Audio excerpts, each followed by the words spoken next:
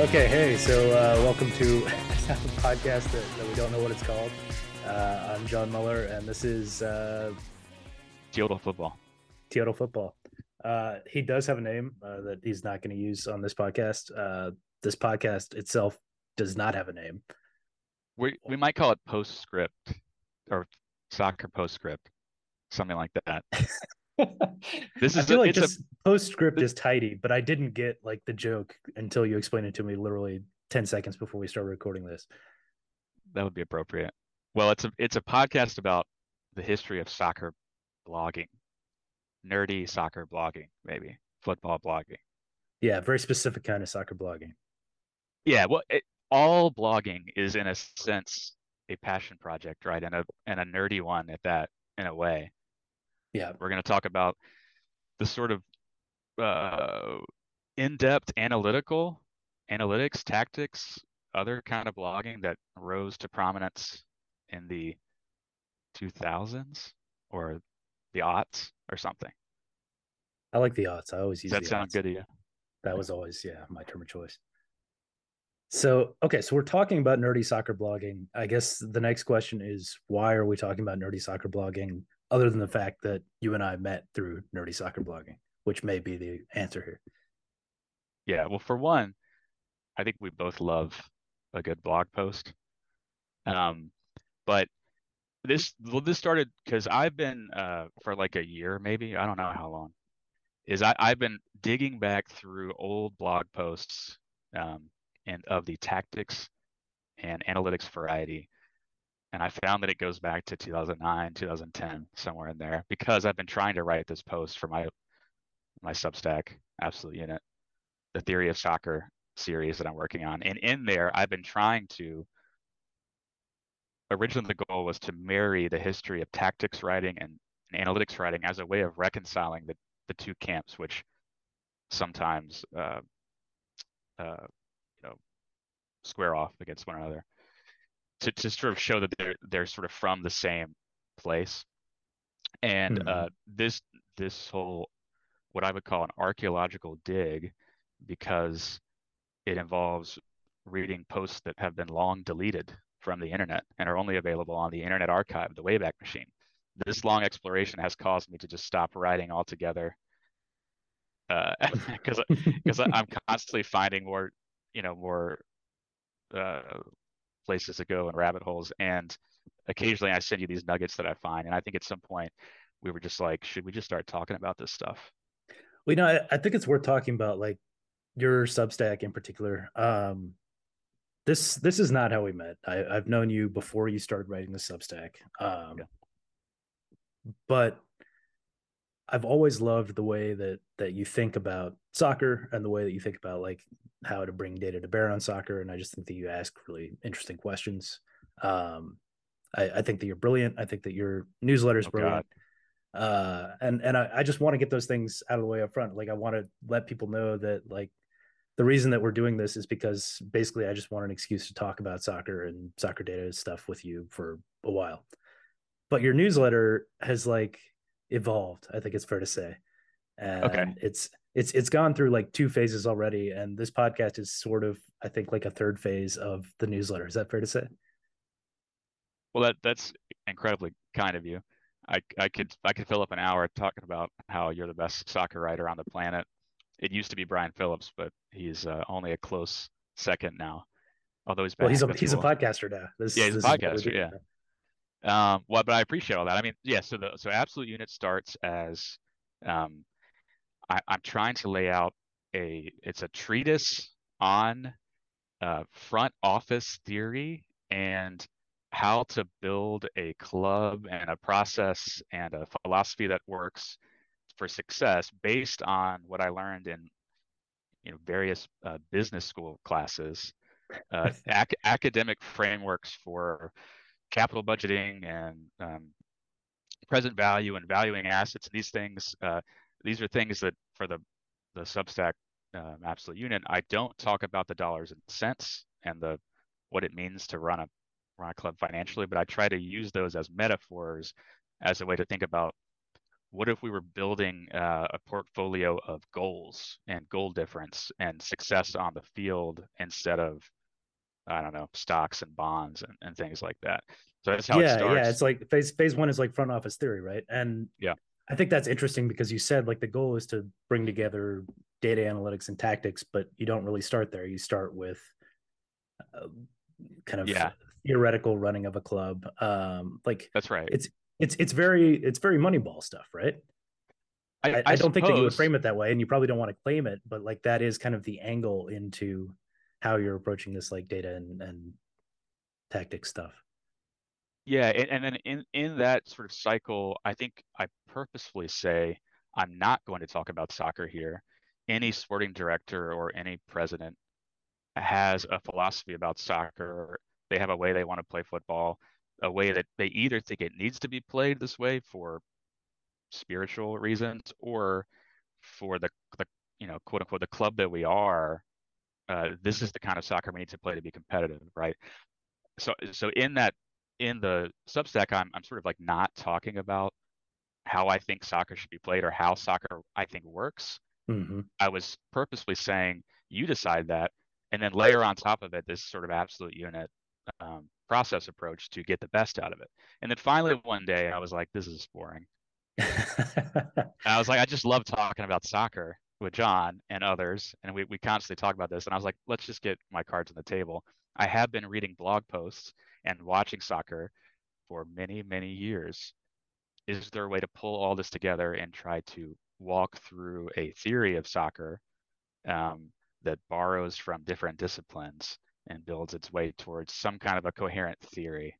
So that's what the Substack pivoted to this series I was calling Theory of Soccer, and I tried to focus each chapter on online writing of the last 10, 15 years as a way Mm-hmm. to sort of anchor it. And then I got to a post about tactics, and I've just been stuck for a long time. And the reason I'm stuck is because I tried to dive deep down into all these old blog posts, and it's taken us to where we are now, where I have a running catalog of these old deleted blog posts from these analytics writers and these tactics writers, and I'm trying to tell a coherent story. So um, I think at I this will say point, that you would not be a true blogger if you didn't have like unexplained lapses of like months without posting, and then you show back up, you're like, oh yeah, hey, sorry for not posting. That's like 90% of blog posts are sorry for not posting. Uh, yeah, but I wanted to like kind of yeah bring that framework in. Like you started going back and trying to kind of archive this soccer blogging conversation because it is like kind of one of the main ways in which soccer analytics has existed, right? There are that's other right. ways. There's That, there's like soccer analytics that's been done at clubs for yeah, 100 years. There's soccer yeah, analytics that's been done in academia for like at least 60 years.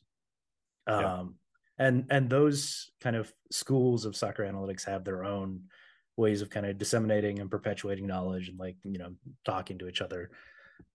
But soccer blogging is its own thing that happens between a different group of people in a very different way at a different time. And that conversation, I think, probably is most relevant to what we think of as soccer analytics today. But its yeah. origins are kind of lost, like in the mists of time, or in the mists of the Wayback Machine, because just nobody goes back. Like, why would you go back and read a 10-year-old blog unless you're insane, Well, right? that's right, man. I love the way you put that, and yeah, the way blogs sort of build out this knowledge is they sort of link to each other, and they have comments sections, and then they might do a post about a comment or a post about someone who they've seen backlink to their blog, right? This is the sort of old internet that we loved. Um, and I love the way you frame that. And then I would say that what's neat about it too is the reason a lot of these blog posts are deleted is because these writers left and went into football. In many Mm-hmm. cases, sometimes the blog just dies out and they're tired of paying the server fees or whatever. Sometimes they're covering up their tracks because they've left and gone into football where their insights are incredibly valuable. And that's so one big point we want to make here is the reason we are going back and trying to uncover these old blog posts and understand what was being spoken about at the time and how, um, which is oftentimes going to be a humbling effort, I think, is that blogging does not exist solely on its own, discrete Mm-hmm. from the real world. Mm-hmm. Um, Time and time again, the characters that we'll talk about here like jump into football. Sometimes they jump back and then back to football again. And then you and I know, um, coaches and front office executives, sporting directors are some of the most online motherfuckers on earth, and they read this shit, and they always have. Constantly. Yeah. Jesse Marsh at Red Bulls is stapling American soccer analysis posts by Chuck Hi-Ho onto the lockers of his midfielders. Yeah. So this stuff, uh, it's a form of like going back and trying to read history of what is written, but in sort of this informal but intimate but published way, which is blogging, right? So it's not social media and it's not white papers, but it's somewhere in between. And you said blogging doesn't exist on its own, and it's true that this stuff, when it's good, winds up being influential. Like the soccer world is very small, and it's for the most Yeah, part very curious because everybody knows that we don't know shit about the game, and everybody yeah, is curious to learn more from anyone who kind of can help move that ball forward a little bit. Um, but at least at a start, almost every blog does exist on its own. It's like this very lonely yes, kind of transmitter sending out a signal into the world, just hoping that like somebody out there is going to read this and care about whatever it is that the blogger thought was important enough to start writing about it. And I think that's kind of the origin of every single blog that we're going to talk about, right?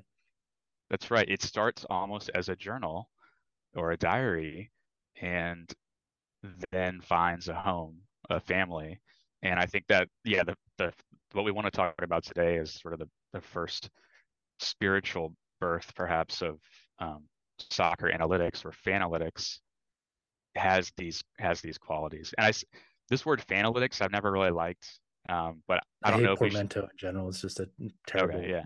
yeah, don't do that to So we language. don't, yeah, we don't have to use it, but it's interesting because I mean these people are fans, and then they become more than fans, and so it's Right. like, what do we want to call it? So I'm going to use analytics perhaps more broadly than, I don't know how I'm going to use this. It could include tactics. I think analytical blog posting. So we want to talk about, right?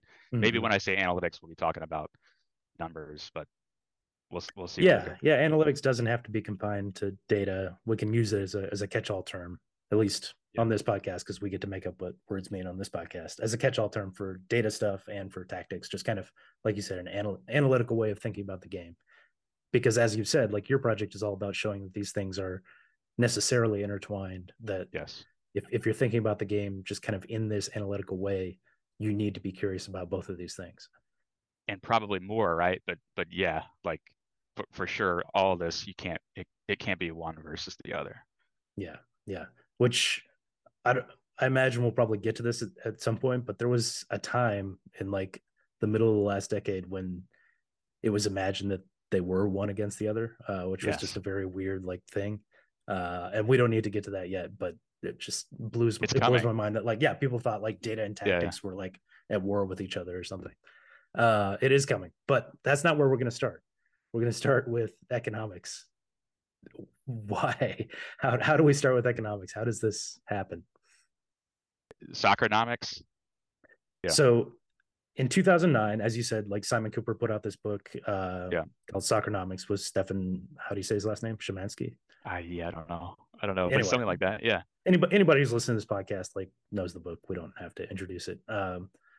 But Stefan was an economist and Simon Cooper was a journalist, and like Yeah. that was this was like even the name of the book is a nod to Freakonomics, which was like a whole thing in the Yep. aughts, and everybody was into like kind of surprising insights gleaned from data that change everything that you thought you knew about a field. That's right.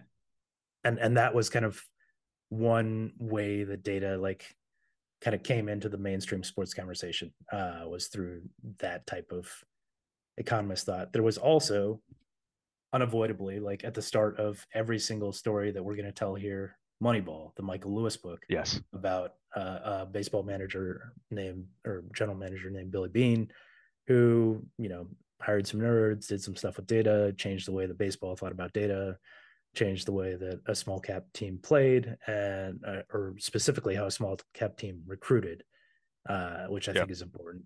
And they went on and punched above their weight. And that book, which came out in I think 2002, it's like earlier. Yeah, it's hard to like kind of overstate the impact that that had on just the idea of sports analytics as a thing. yeah, yeah. I mean, that is the beginning, and certainly, and I mean, an influence for every single analytics writer or blogger that we'll find. And then Soccernomics in '09, to your point, is influenced by that, influenced by Freakonomics, and is basically, I think this is where you're going, that working with the like some of the only data that was available at the time was like financial data. Mm-hmm. Soccer for a long time, curiously, not data driven or recorded sport.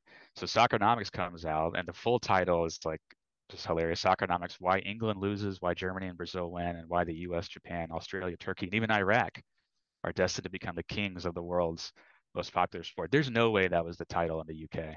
Do you think? I don't Mm-hmm. know, but basically, the Soccernomics is really interested in these macro political science, political economic questions. Like the chapters are why England loses, you know, why soccer clubs don't make money or shouldn't, uh, discrimination in soccer, the size of countries, city sizes and soccer prizes, um, the country that loves soccer the most. I'm reading out chapters from this book, right? But they're very much centered on questions that are like not what we think of today as soccer analytics. We think Mm-hmm. of the study of like how a team is good or how a player is good, how to win at soccer is often where soccer analytics went.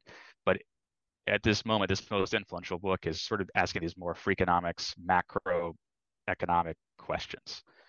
Well, I think there's almost like a, I don't know, there's like a waxing and waning, or there's some kind of like very complicated relationship between the people who are interested in how games work and the people who are interested in money questions.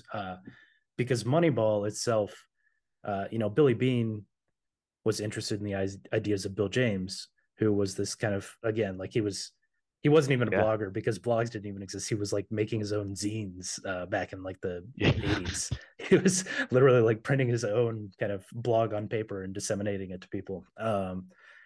And he was very much a just like how does the game work type yeah, of guy. He was using box score numbers in baseball to like try to figure out uh, insights into how to play baseball better.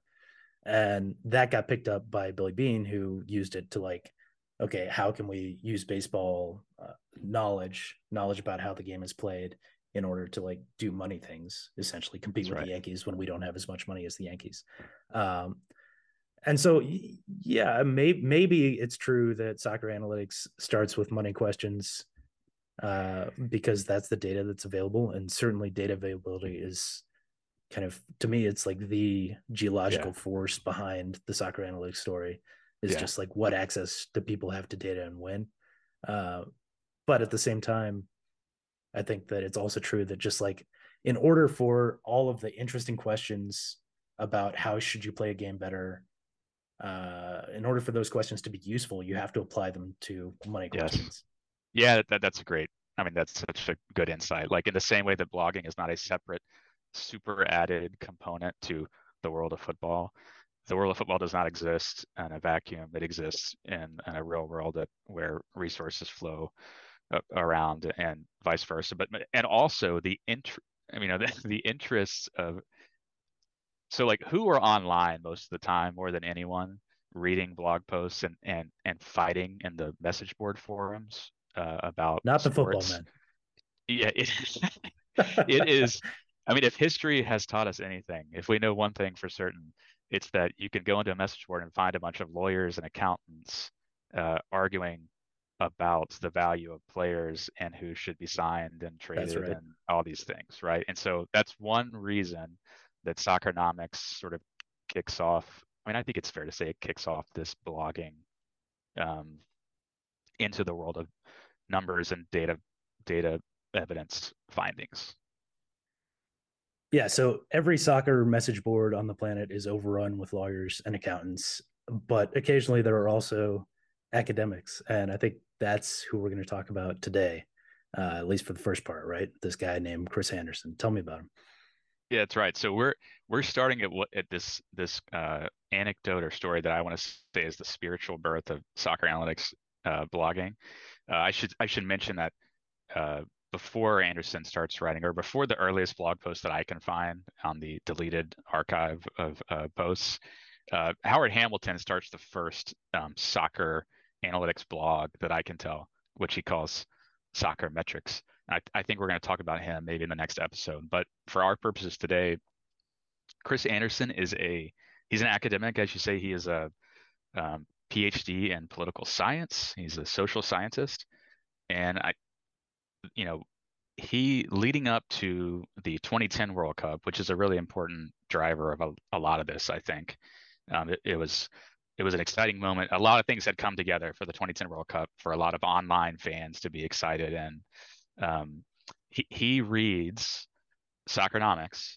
I think he read Moneyball before that, but he reads Soccernomics and he loves it, and he starts a blog. And um, you know why it's important to talk about him today is, he goes on to be one of the real luminaries in the field. You will, if you go to a Sloan conference or a StatsBomb conference today, like there's like a 50-50 chance he'll be like on the panel of talking about Mm-hmm. soccer analytics and, its importance and its many things. Rory Smith has just put out this book called Expected Goals, where he charts the history of soccer analytics. He does not chart it by reading the blog posts like we're doing in this, but he talks about But he Chris does follow a Anderson. blogger. Yeah, yeah. Yeah, he Chris follows a Anderson blogger is like a from central figure in this book. yeah he starts blogging here leading up to the World Cup, um, and then he sort of goes on this journey into football over time. He importantly he goes on to write the Numbers Game in 2014, which I Mm-hmm. think is probably like the best soccer analytics book in terms of like going through findings. It sort of did Mm-hmm. what Soccernomics was doing at a more macro economics level, and was just talking for the most part about soccer and things we've learned from the data in soccer. So that's 2014's um, the Numbers Game. And he writes that with Sally as well. Mm-hmm. They form a consultancy, uh, involved with clubs here and there throughout his career, probably in secret. And then Mm-hmm. he's ultimately the managing director of Coventry City. So he has this whole journey, right? Which I think Roy writes about it in that book. So Yeah, so he's important. he is important for sure. And Anderson like definitely had the background to be the guy who shows up at conferences and sits on panels and writes Yeah. books. Like he was a Cornell professor when he got started in all this. I think I'm strictly going off of Rory's book, which I just started reading literally this morning. But Yeah. and Anderson was an assistant professor, tenured at Cornell, political science and behavioral science. I think like the Sure. intersection of Yeah. the two. Um, he was very like well established in his field, and then he got interested in blogging about soccer. And kind of the first chapter where Rory introduces him takes him from the blogger who's literally just sending out his signal into the world and trying to find an audience for the things that he's interested in to showing up at Fulham because their technical scout was reading his blog and brought him into the game. So that's Yeah. a path that I think we'll see again and again with all these bloggers. Is like they get interested in something, people at clubs start reading it, they reach out, they eventually kind of draw these people into the game.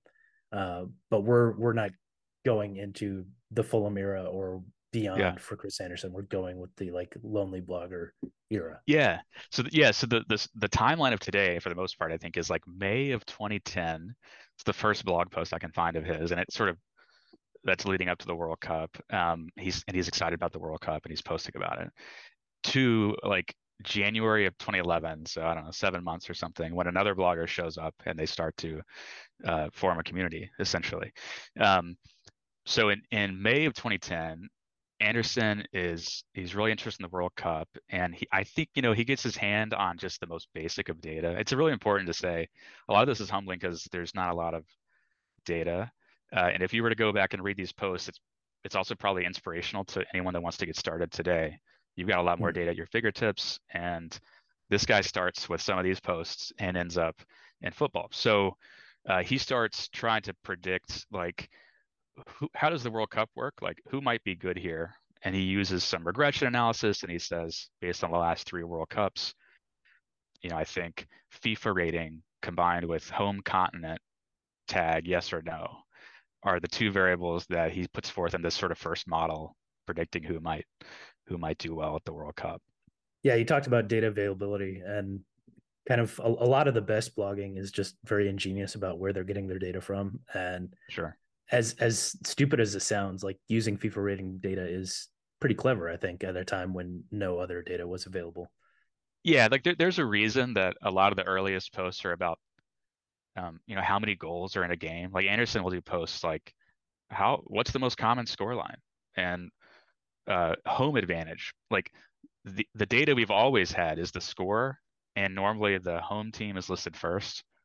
In America, for some reason, we do the sports backwards, but um, that basic data architecture, you don't need an Opta license or any sort of detailed tracking data to see like the score of games and who was home and who was away. So you get a lot of this sort of very basic, um, this kind of analysis, putting together just box score. I mean, to your point, like on Bill James. So And I so think part of the reason that that was the only data that was collected in soccer for the first, I don't know what, 150 years almost, was that it was the only data that we were sure mattered. And that's still yeah, to some extent kind of true. Like we yeah. have a lot more information now, but there's always a question of like what actually matters and why, and what the relationship is between all the other things that we can measure and we can think about, and the thing that actually determines results and who gets paid money and whatnot, which is just, does the ball go into the goal.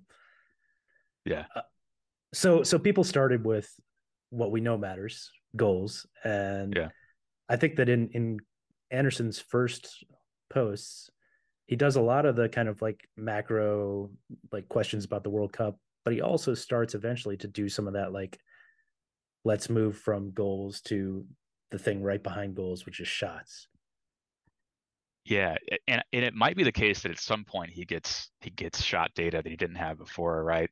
But I mean, on his way there, he does a lot of Soccernomics things. Like he also does posts about our democracies performing better at World Cups, and does the size of the country matter, and um, the home continent effect, and all these different things. Like curiously, he thinks Cameroon and Nigeria will advance out of the first round at the 2010 World Cup, which is a tragic irony.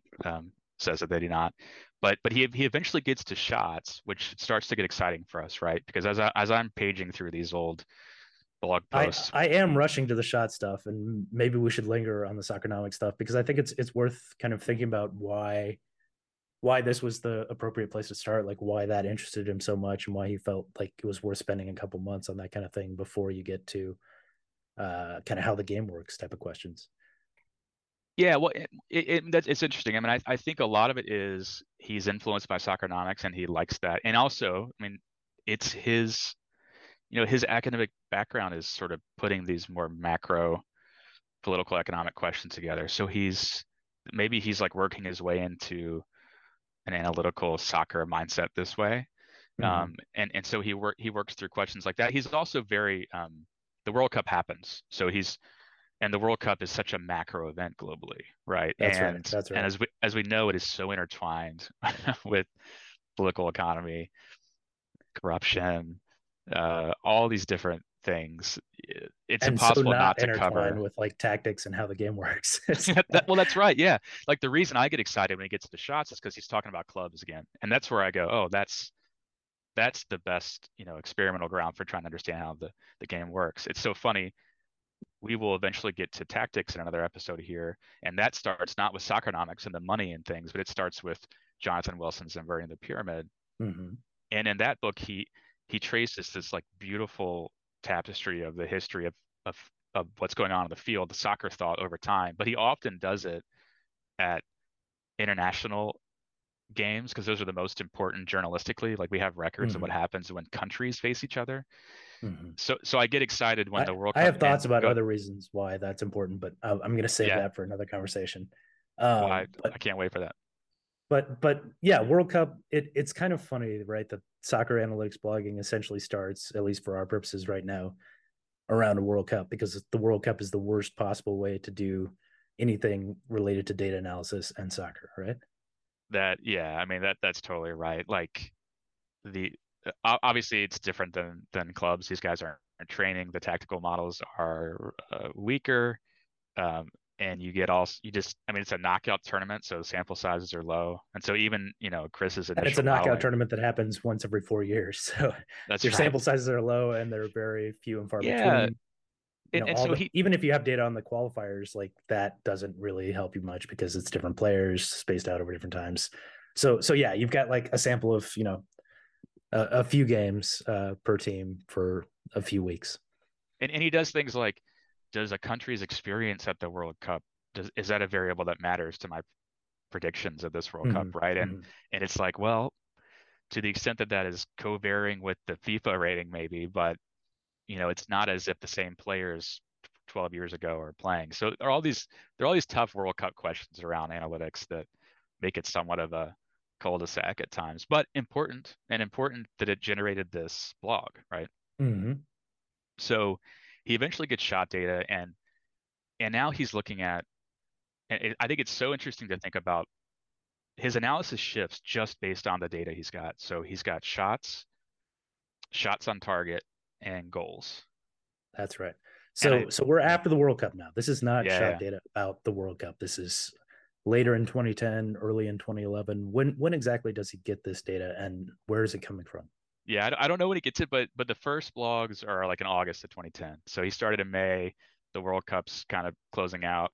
He starts looking at, Premier League data from the last season, Mhm. Bundesliga data. He starts, he gets to the big four leagues. He starts looking at all that data sort of on the past season's worth of information, I think. So presumably this is Opta data, right? Well, yeah, I don't know. It Not probably is, necessarily, right? but yeah, It's back not at that X. time. Yeah, it's not XY data probably, Hmm. Hmm. event data, but it's maybe game level. So he Could he be. knows, or it could be season aggregates, right? But he can see, in 2009, 2010, this team is shooting this much, they're getting this percentage of their shots on target, and then they're converting into goals this other percentage. Okay. So we've got a little bit more than just the score line, but not much. Yeah, that's right. And so he's sitting here going, um, what's going on here? Like, can I start to use this data to predict what teams are good other than the score lines and who's finishing the season at the top? And he's looking at the Bundesliga, I think, then for the last year, and he finds, I think maybe it's Schalke or somebody is shooting a ton, but they did not win the league. Hmm. And so he's like, there's something else going on. It's not just about the number of shots you get. So he starts doing basic arithmetic, right? Dividing the number of shots and the number of shots on target to find who is, he calls this accuracy, right? Who is shooting most accurately. That's And right. He then has like a shots on target per shot ratio or something like that, right? yeah, and then he says, you know, for all the shots on target, what percentage of those are going in? And this is, I don't know, finishing or conversion or something. Hmm. And and so his first observation is that it's not just how many shots you get. He's like, it's how efficiently you are at converting these shots. And he spends, and I mean, it's charming to go back and sort of watch him. I mean, again, part of why we're doing this is it should be inspirational to people that are starting out. This is Chris Anderson, a giant of this industry, and fumbling isn't the right word, but he's sort of crawling through the dark, looking through this data, shot data, and Hmm. he's convinced that there's something about a team's ability to convert their shots into goals that is what separates good teams from bad teams. And he Which is spends, maybe a natural assumption, right? If we yeah, start with like goals are the only stat that we have, and then we have shots, we would think that the most skilled teams are the ones that have the multi-million-dollar players who can take their shots and kick them into the goal. That seems like a normal thing to think. that's right. And I'm just looking at here. It's Leverkusen, I think, that is like a shot monster that year. That doesn't Mm-hmm. they obviously do not win the league. Um, and you're right. So he's looking at this. He's not from soccer, although he mentions that he played goalkeeper at a low level in Germany growing up. But Yeah. he's looking at it going, well, I mean, there's shots that happen in games, but what we really care about are goals. So what teams are converting their goals the best? What teams are doing the most out of their chances? And to your point, that's a somewhat intuitive finding. We can look back on this now with some, I don't know, dramatic irony and say, well, we know there's a lot more going on. I don't want to So make any claims about what we know now because I'm not yeah, sure that I know anything. But that's yeah, fair. certainly we've thought a lot more about these questions since then. And like you said, Yeah, this is a very smart guy getting his hands on this data for the first time and asking, like, trying to build from the ground up. What are some basic questions that we can ask about this? And maybe it's relevant that he had been a goalkeeper in Germany's fourth division when he was 17, because if you're a goalkeeper, maybe it seems like the big question about soccer is who's good at kicking it past you, right? that's right. What, yeah, if you're a goalkeeper, right, shots just kind of happen during Mm-hmm. the game. They're outside of your Mm-hmm. control. And when they do happen, the game seems to hinge on what happens from that point on, like what you do about it. Are you letting these shots past you? Are they convert? Is that team converting at a higher percentage than your team is converting? It Mm-hmm. would be easy to think about shots this way. And I mean, I had some quotes here. I mean, at one point he's saying he's looking at EPL and he says, so while the distribution of shots on target to shots ratios are fairly similar across the league, we see much bigger difference in conversion efficiency. And he says, And we, conversion we efficiency is his term for goals I, per shots on target. Is that right? I think, yeah, that's it. Yeah, Okay.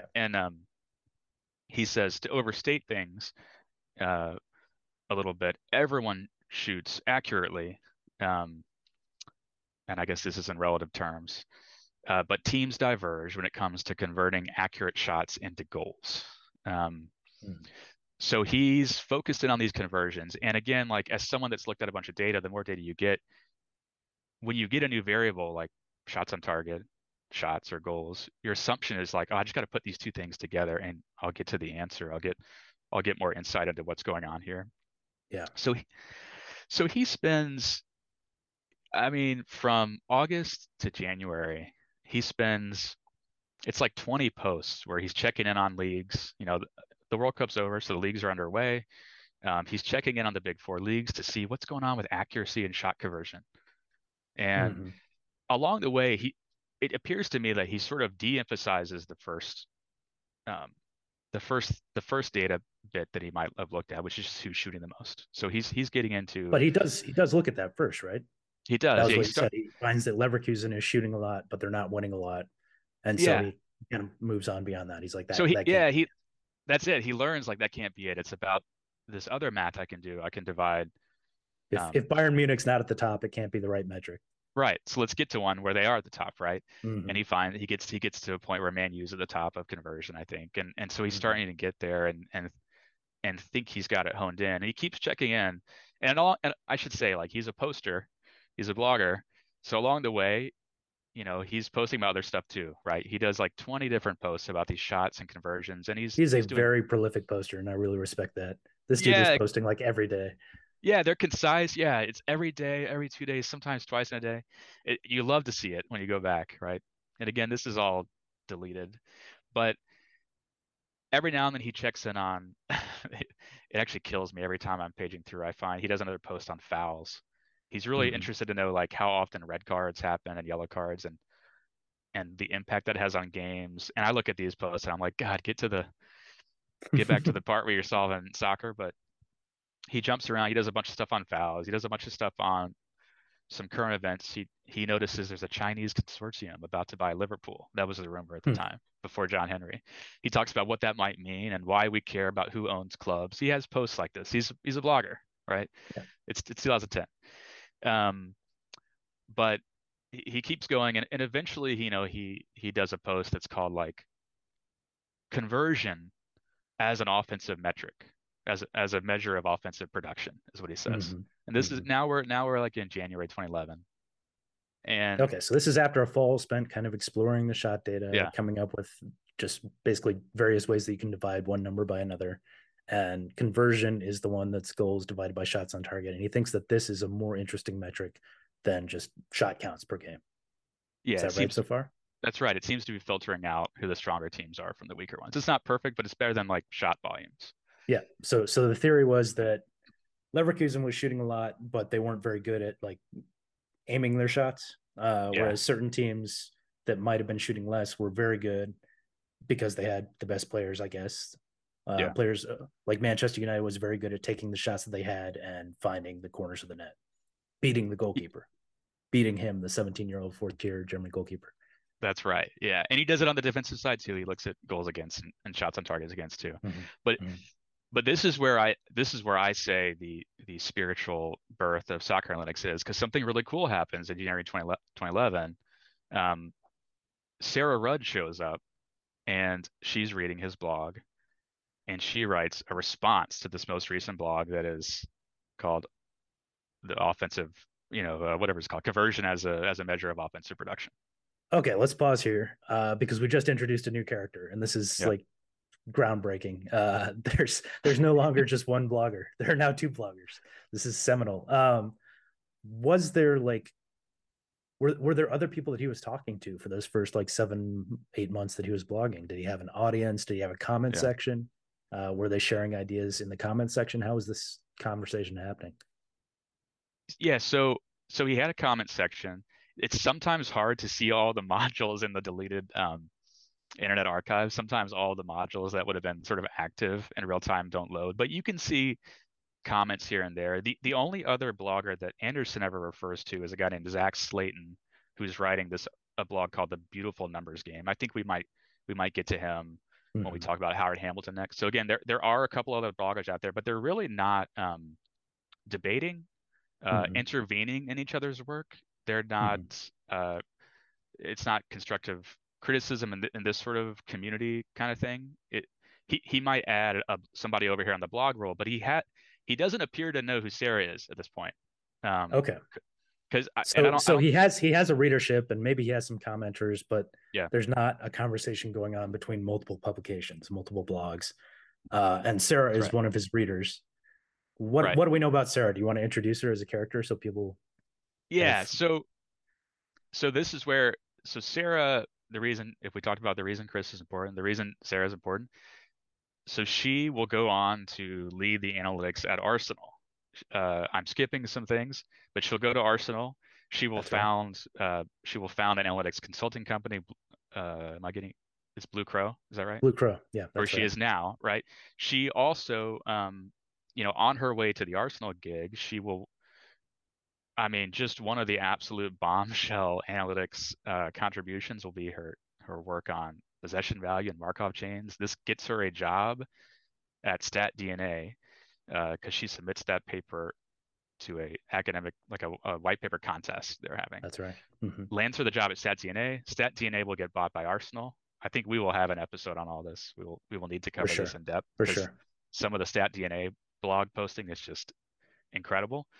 But you know, it's cool to see. We know who Sarah Rudd is now. She's a giant in the That's right. history of this in the industry, and so she starts blogging in September of 2010. So I'm Yeah. jumping in with the first post where she responds to him, but it's worth just So talking about. Go ahead. hang on. Yeah, So she's gonna go on to be a giant in the field. She's gonna do some great early soccer analytics work. She's gonna get hired by Arsenal. But she starts with Moneyball. This is she had a conversation with she was a software developer in yeah, Seattle in like 2009. She had a conversation with the owner of the Sounders at that time. I forget his name, Adrian something, right? yep, And anyway, they talked about doing like Moneyball, but for soccer. And that to her seemed like a cool revolutionary idea, as it did for every other soccer blogger that we're going to talk about. Like they all thought like, hey, what if we did Moneyball, but for soccer? Where would it that's lead? right. And they all kind of had different interpretations on it. But hers was to start this blog called, what was it called? It's called On Football, which is On very Football. elegant. Mm-hmm. And she starts. I mean, it's funny. Like again, I'm working with the posts I can find. It is also deleted. This is these are two Mm-hmm. deleted blogs, right? Hers is deleted, I suspect, because she goes on to work in house at Arsenal. Um, Mm-hmm. but when I go back and find what has been sort of archived on the Wayback Machine, the first post I can find, and it makes sense that this might have been one of her first posts because um, I don't see any of the other bloggers referencing her. Is she's talking about MLS, and I love Mm-hmm. this. because a lot of the early bloggers are talking about MLS. They're in America. Um, she's talking about the standings in MLS and how it's never balanced. Teams at any given point in the season, teams have not played the same number of games.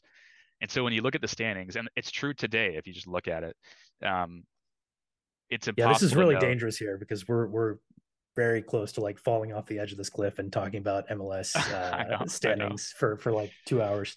Yeah, but But that's I what she was just blogging about for a while. 100%. So it's just cool to see, right? She goes on to work at Arsenal and found her own company. She starts like she's like MLS is kind of weird. Those are her first posts. That Mm-hmm. MLS is weird. She's following the Sounders. I think she's a Sounders fan, but Mm-hmm. she talks about home advantage in MLS, a recurring topic today. She talks about she devises a games back metric to sort of like even out the MLS standings, which I think is really cool. Um, she talks about MLS attendance. So she does some soccernomicsy thing. She talks about MLS Mm-hmm. attendance. She talks about Beckham and MLS as a retirement home. She goes into MLS roster rules and the super draft and how to find value in the super draft. She talks about Generation Adidas players Yeah. and MLS capology stuff that we don't need to belabor today. And then uh, she's reading Chris's blog, and she reads this post about offensive production where he's saying the key to determining to separating good teams from bad teams is conversion. And I might Mm-hmm. just maybe I'll just like read her post because it's short. She does Do it in it. like Yeah. 300 words, which I love. Yeah. I cannot do, but it is another beautiful moment in the history of blogging, right? You Yeah, would just let's read throw the these post. you just throw these blog posts up. So she says Soccer by the Numbers recently had a post about using conversion rate, goals divided by shots on target, as a metric for a team's offensive production. The idea behind it is to estimate how well a team is at converting its chances, or essentially how good they are at finishing. This is the first time we see the word finishing, by the way. Mm-hmm. But she treats Uh, it like it's just a term that everybody, that's right. It does not have the knows. baggage of XG yet. Yeah. Mm-hmm. Mm-hmm. So she says, I think this is a good start, but it says nothing about how many chances are created. Is the team that scored from its only chance more productive, or I would say, is it more efficient than a team that creates six chances but only finishes two? Mm-hmm. Conversion rate only tells part of the story. To get a better idea of offensive production, we need to add another dimension that Mm-hmm. quantifies offensive opportunities in addition to efficiency. To start, I decided to look at shots as an estimate of an offensive opportunity. So she's using this idea of opportunity versus execution. Uh, Mm-hmm. there are obvious shortcomings with this, but I prefer it to shots on target, which is what Chris uses. Shots on target encapsulates something about the execution of the opportunity, and that is precisely what we were trying to isolate. So instead, we'll use shots, which has less information about the execution. And then she does a table. She uses MLS data, which is fun. He's not doing that over at um, Soccer by the Numbers. He's looking at Big Four leagues, but she uses MLS data to sort of critique this path that he's gone down. And then he says using the league averages for conversion rate, parentheses finishing, and shots, parentheses creating, we can start to see if a team's offense is struggling because it can't finish or because it's not creating enough chances. Mm-hmm. She plots this on a scatter plot, which he hasn't been doing. He's been using sort of almost bar charts, Mm-hmm. but she's using two dimensions, right? Uh, so she plots it on a scatter chart. She has the upper right quadrant, teams that are above average at both creating and finishing, contains the MLS Cup finalists and the number one seeds for each conference. So So she's, this scatter plot is not archived by the Wayback Machine. We can't actually see the I scatter know, plot that she's but I, describing, but we know what the axes are, right? yeah, that's What right. what are they? So there's shots. I'm presume on the X. I hope it's on the X, and on the Y she's got conversion. And I think she's doing. My guess is she's doing goals divided by shots, not divided by shots on target. So Okay, she's, so we've got shots per 90 or shots per game or just yep, shots total per season. I don't know what we're doing. And yep. then on the other one, we've got goals per shot. And she says if we were And the going back question in, is, which axis is more important? Which one's more correlated with winning, or at least with being a good attack? so she says if we're gonna go by conversion rate alone, Houston and Philadelphia, these are bad teams, would appear to have strong offenses, but in reality they are quite poor.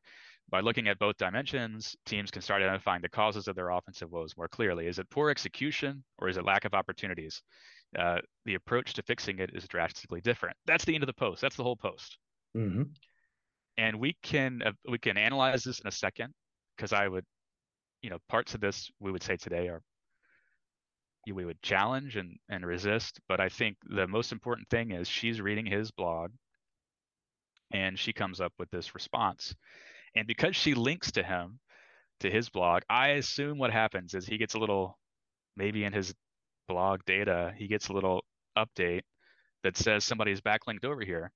And the Hmm. very next day, he responds and he basically says, "Hey, I've been working on this offensive production stuff. I was delighted to see this post from the author." He says the author of On Football. Maybe she didn't have her name in there. Hmm. Um, and he says this is a contribution. So congratulations to this author. That's right. And it's sort of, I think he's sort of admitting that she's right. And Hmm. we could pause there. Because she is right in a sense, right? But Soccer is more than what you do when you encounter shots against you or shots for you. yeah, and we can talk about the substance, but I think like at the start of this episode, you said like this is the spiritual Yeah, origin of soccer blogging. And it's not even really the substance of these posts that makes it the spiritual origin, right? It's yeah, the fact that she responded to him, he responded to her, and now we've got a conversation going between these two publications. Is that right? that's exactly right. Yeah, um, and what's cool is so he acknowledges her contribution, and then he sort of just keeps going blogging. I think he probably adds her to his blog role, right? Mm-hmm. And she's added him. We now have a community, and this Which is apparently, like January. the blog roll probably had like one name on it at this point because nobody else was Yeah, doing this. Mm-hmm. yeah, maybe maybe he had the Swiss Ramble or some Do other we even things need that to are. like explain what a blog roll is to like they're going to be people under the age of 30 who are listening to this and have no idea what we're talking about. I guess it's, off to the side of your blog, you've got the list of posts that you read that you like reading. It's recommendations, recommended reading, right? Mm-hmm. Mm-hmm. Um, so she gets added there, and this sort of community grows. I think um, we talk about analytics bubbling up from this community of bloggers into this sort of force that it is in the actual global game today, and this is it happening. I think in this moment. I also just love her insight here, which is, we talked about, and I should say, like, we're doing a lot of our analysis is based almost solely on reading these posts and then speculating about what might have been going on in their heads. Mm-hmm. But I think it's pretty compelling to think that Anderson as a goalkeeper and as an American sportsman, maybe, where like in the NBA, you get the same number of shots on both sides, mostly of the teams. It's about like how you convert those shots. Are you hitting your field goal Yeah. percentages high? Yeah. Um, but as a goalkeeper, where shots are just sort of what I would call like exogenous variables, to use an economic term, he might enjoy. Like, they just happen. They are Deus Ex, just into the game. Shots happen, and then it's what do you do with them? That's sort of how. That's where he was heading. Mm-hmm. Whether or not he believed that about soccer, or if he was just letting the data take him there as a matter of methodology, which I think there's something to be said for. Mm-hmm. But she's just watching soccer games, and she's like, this isn't how it works. Like, and this is dear to my heart, but she's like, soccer is the struggle for both teams to create good goal scoring opportunities, I think is maybe what she'd say today, right? Um, Mm-hmm. and so it's funny, she still uses this idea of opportunity, what you're creating, and finishing, how you're executing, and says both of those dimensions are important to being good. And I think, you know, in another episode, we'll talk about at some point the analytics community starts to, instead of just taking those data points at face value, they start questioning, well, are they stable, right? Are Mm-hmm. conversion percentages stable, or do they regress, and these sorts of things. But for now, she's saying soccer is about how good you are at creating shots and not letting your opponent do it, and then what happens when you get those shots. Are you executing? So Yeah, it's a really opportunity and interesting moment. execution. And right now we're talking about opportunity and execution at the moment of the shot. Right. But opportunity at the moment of the shot is the result of opportunity and execution kind of further and further away from goal, right? At each point That's you right. have like you have an opportunity, some level of opportunity, you have how well you execute on that opportunity, and eventually you get to the opportunity to shoot on goal. That's right. And you don't have the data for all of that. You just, That's right. and that's why we're talking about analytics blogging. It's important. Chris here is working with data and very limited data, right? And then the Mm-hmm. data is just about the shots. So he's looking at the data going, well, if the reason data analysis is cool and provocative is like if you hold, if you close your eyes to everything else, is there anything the data screams at you that you didn't know? And I think Sarah here is like, let's not close our eyes to all this other data that we can't see. You know, we can imagine that soccer is more than just who executes the best on the shots that they experience. And I don't think that Anderson was necessarily claiming that, right? It's not that That's Anderson thought that soccer was just shots, but that's right. soccer data was just shots. And if you're Yes. trying to say what can we learn from the data, and your data only has shots in it, then it's natural to say this is what we can learn. These are the kinds of questions that we can ask. But Sarah, by kind of looking at the same data and asking a question in a slightly different way, sort of opens the door to talking about how soccer actually works, which is not what was in that little box confined by shot data. Yeah, she has a great, like, I want to quote her on something that she says in a later post that's like outside of our timeline, but she has a great post later where one of the snippets is she says, "Full disclosure, I find it incredibly difficult to watch 22 players plus the ball simultaneously for 90 minutes, so my observations are not complete." So that's We should just like call a that the birth of tactics blogging right there. yeah, exactly. Exactly. So, but it's great to see. I mean, these maybe two different methodologies or two different experiences coming together here in this sort of blogging history, creating what we might say is the first sort of the community starts to build this way. And we Mm-hmm. would asterisk that because we'll talk about the others later. But I think it's pretty cool, and it's also very cool because we're talking about January 2011. In March 2011 is the MIT Sloan Analytics Conference. That's right. And the other cool thing, and why Sarah should be dear to our hearts here, is that she starts posting about this conference on her own blog, um, and she talks to Chris and she talks to Howard Hamilton of Soccer Metrics, Mm-hmm. and they agree that they're all going to go to the conference, and they agree to go meet up and have their own sort of soccer analytics drink before the conference or before one of the events, right? And they do this, they have beers, they talk about it, they become sort of a community, I would say, in this moment. Mm-hmm. And then they agree over drinks to form this website, which will go on to house basically all soccer analytics blogging.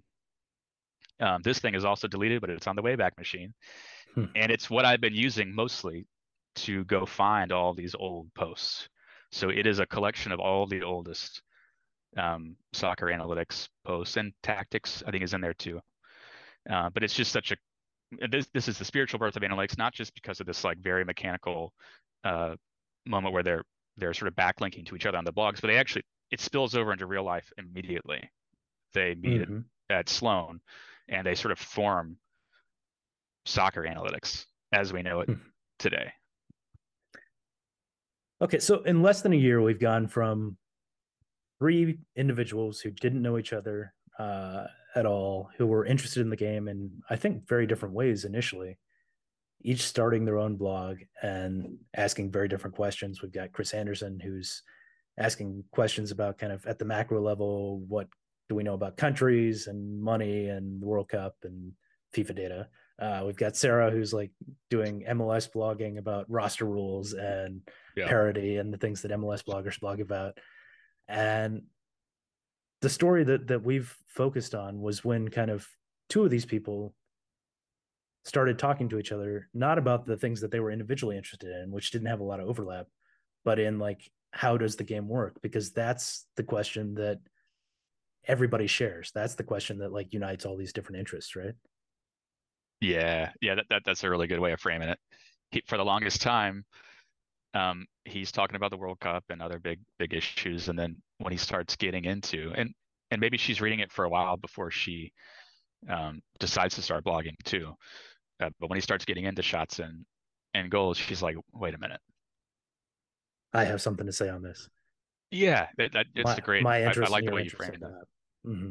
Yeah, And so she responds to him. They start a little bit of a dialogue, and within a few months, they and this third blogger who we'll talk about next time are meeting up in person, and soccer analytics blogging is born. And that's why it's the spiritual birth, right? that's exactly right.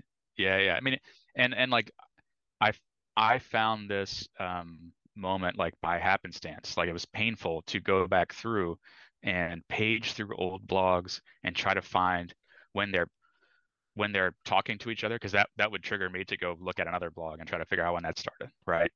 So Mhm. Devin Pluler at Toronto sort of pointed me in this direction of using this sort of central blog repository that Sarah and Chris and Howard had set up post after they meet at Sloan as Mhm. a way to go back through and try to find these things. But it was painful. I suspect people don't know about this story, or they don't remember it. Chris and Sarah may not remember this, right? Yeah. Um, but also there is this thing that happens, which is that these blogs get deleted. Uh, and we are, I mean, it's important to take a moment to think about where we are on the timeline right now and sitting here in January of 2011, let's say, versus where we are today. And when something like expected goals comes around, I think it dominates so much of the analytics conversation today that we think about it as always being there, and Mhm. in different strange, curious forms. It pops up here and there the further you go back. But the word expected goals as a shot based metric doesn't happen until 2012 when Opta is blogging, and Sam Green introduces that model. It really isn't popularized until Michael Haley at the tail end of, I think, 2013 starts blogging at SB Nation. Um, and then obviously it doesn't go mainstream until, I mean, a few years after that. So we are so far away from what I think we often think of even as the old analytics bloggers, even Mhm. starting their blogs yet. We're back in 2009, 2010, 2011, and that's when this moment happens. And I think it's worth, we've kind of said this over and over, but soccer analytics seems to start when data becomes available in whatever form, whatever kind of data that like somebody can analyze, right? That's when soccer Yeah. analytics starts, and soccer analytics ends when that person does enough analysis that a club hires them and they delete their blog and all Yeah. that knowledge is lost. And so Yeah. soccer analytics is just this constant process of that happening again and again. Like somebody curious gets their hands on data, they get hired, their posts are lost. And so like everybody kind of rediscovers the same things over and over, asks the same questions over and over. It does maybe gradually move forward, and we do maybe know a little bit more now than we did Yeah. 12 years ago when these blogs were happening. But that's in a way, like that's why blogging is important. That's Yeah. why the community aspect is important, because asking questions about how soccer works, that's really really hard. It's really hard to think about and to answer in any kind of concrete way how soccer works and why. And you need a conversation between people to do that, and you need the sharing of ideas, and you need those ideas to be preserved for the next person who gets curious, because your blog's going to be deleted by then, right? That is 100% right. And I feel like, I mean, I should say I didn't come to find analytics blogging until must have been 2014 or something. I would have been I would have been reading Liverpool blogs and trying to trying to get excited about the next transfer they were going to sign or something like that. And then it would have pointed over towards something like StatsBomb maybe, Yeah. which seemed really compelling, and I would have seen the movie Moneyball by this Yeah. time, um, and been excited about it, right? And I would have been playing fantasy, sports, maybe fantasy NFL or something. This is the context um, within this, and so I don't even realize this shit exists until much later. And I would venture to say, like, when you look at the blogs, it's not clear. Like after after Sarah's stuff gets deleted and Chris' stuff gets deleted, after Stat DNA gets bought by Arsenal, there's almost like it's almost like the fall of Rome, analytics wise. It sort of like rebirths itself via StatsBomb and some others, and we'll talk about them. James Grayson and Mark Taylor. There's a long list of stuff, really good reading material that we can recommend to people. But it is so interesting just to go back through. It's just like history, where a civilization it is either preserved or it falls, and then you have to go about it with like a brush or whatever those archaeologists use with where they're very carefully going over dusty remains. And that's sort of what this Internet Archive that project has been for me so far. Yeah. By the time most of us became aware of soccer analytics, like we're in the Renaissance, and we're like dimly aware that maybe the Roman Empire existed back then, that there were people doing blogs before that, but we don't know what was happening in those blogs really. Yeah, and to think that at this time, someone's over at Arsenal that I don't know about that's running their analytics department who started off by blogging about MLS, to, Mm-hmm. I mean, that's just, I only know this from going and finding it. So I would like recommend people go do this and recommend that they preserve their blog somehow. I'm not exactly sure how this process works, the Internet Archive, but it's been an incredible find for me. And we've got a lot more to say about the history of blogging as we go from here. We can go backwards and forwards and whatnot, but a big part of it is carefully paging through old, many of which are shit posts. You know, Which is core to the history of blogging. yeah, there, you'll go from a scatter plot of chance conversion and opportunity to a post about, you know, about something that happened in a game that really pissed off the blogger, or Yeah. or the U.S. men's national team and their qualification hopes. So But you don't get it's curious about how the game works unless you first get pissed off that your team didn't win.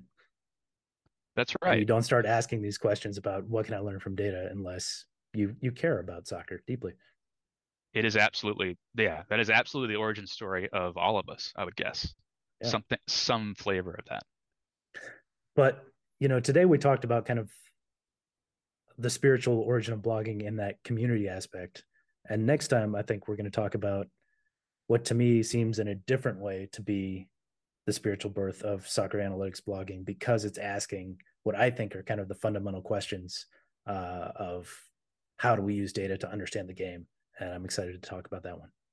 Yeah, I would say um, if it was interesting at all to follow through the thought process of these individuals today, sort of working very slowly and carefully through shot data, then I think you'll really get a kick out of the next episode where we talk about Howard Hamilton and soccer metrics and like the post he writes on day one that The very first um post, yeah, that to possibly the me first soccer blog. yeah, that crystallizes, I think, just the core of why this sport is great and difficult, and why it's great in many ways, and why it's interesting to blog about, learn about, argue about. So I'm excited to go through that one. Cool. All right. This has been Postscript, right? That was the name we settled Okay, on. maybe soccer postscript. We got to work on that. All right. Twitter poll, maybe. I'm John Muller. This is Total Football. And yeah, thanks for listening, or whatever they say at the end of podcasts. See you next time. That's right.